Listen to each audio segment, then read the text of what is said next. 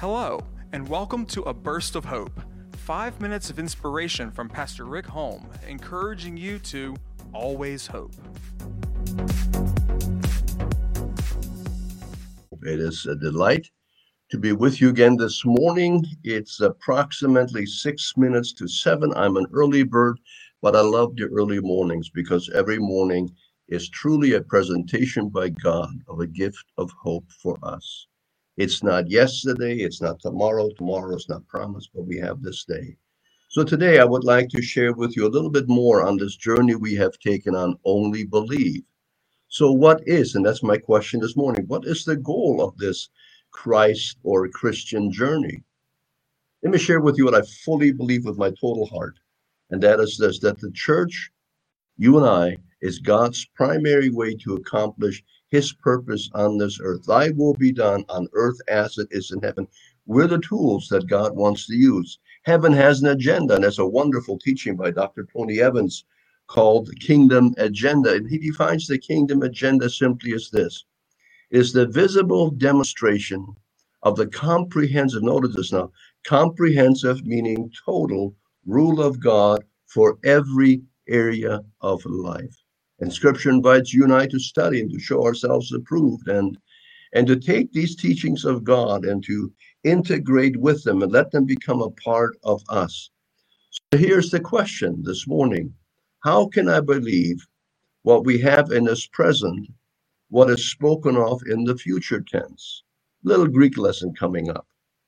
Let me ask you this morning to go to your Greek New Testament, just my way of saying it. Examine the root and the tense of the verse, believe and receive. And today you just got to go to Google, type it in the Greek or translate it from the Greek, and everything is fine. It does not mean believe now and you will receive it sometime later. No, it means believe now. So let me add a verse of scripture to give insight into this way of thinking. And here's what it says in Isaiah 65:24. Before they call, I will answer. While they are still speaking, I will hear.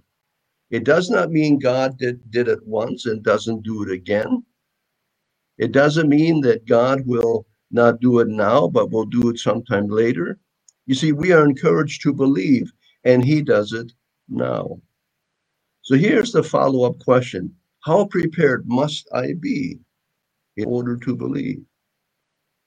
You may wonder, Rick, what is this word preparation? What do you mean by that? I don't mean the tears that we cry, how many prayers we pray, how much godly sorrow we exhibit, but just believing.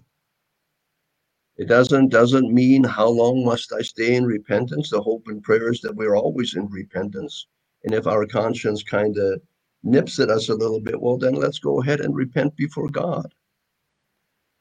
The Bible has no set of standards other than this: abide in me as I abide in the Father. And some might call me a contemporary, but I'm not. I love to read Smith Wigglesworth. I like to read all the former older pastors of generations gone by.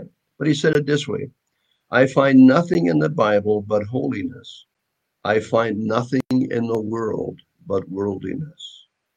Therefore, if I believe the world, well, I will become worldly. If I live according to the Bible, I will become holy. Most standards are set by self-righteous people. You know, the Pharisees. We have lots of examples in the New Testament. It seems that there are many creeds that we Christians have. Some people can't cry no more and their heart bleeds, while others' eyes are dry. Here is the secret of the kingdom of God. Access is granted through believing. Victory is attained through believing. Chains are broken through believing. Scripture declares that purifying their hearts through believing. Don't forget these words. Not by tears, but through faith in Christ alone. An old farmer was right when he said, and he lowered the rope down into the pit and helped a drowning man that fell into the well. He said, Mister, you need two hands to grab the rope. Only believe. You see, those are the two words. Only believe.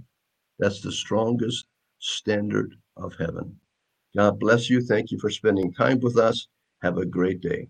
Bye-bye. Thank you for listening to A Burst of Hope. For more information about Hope Assembly of God, go to www.godgivesyouhope.com or download our app on the App Store.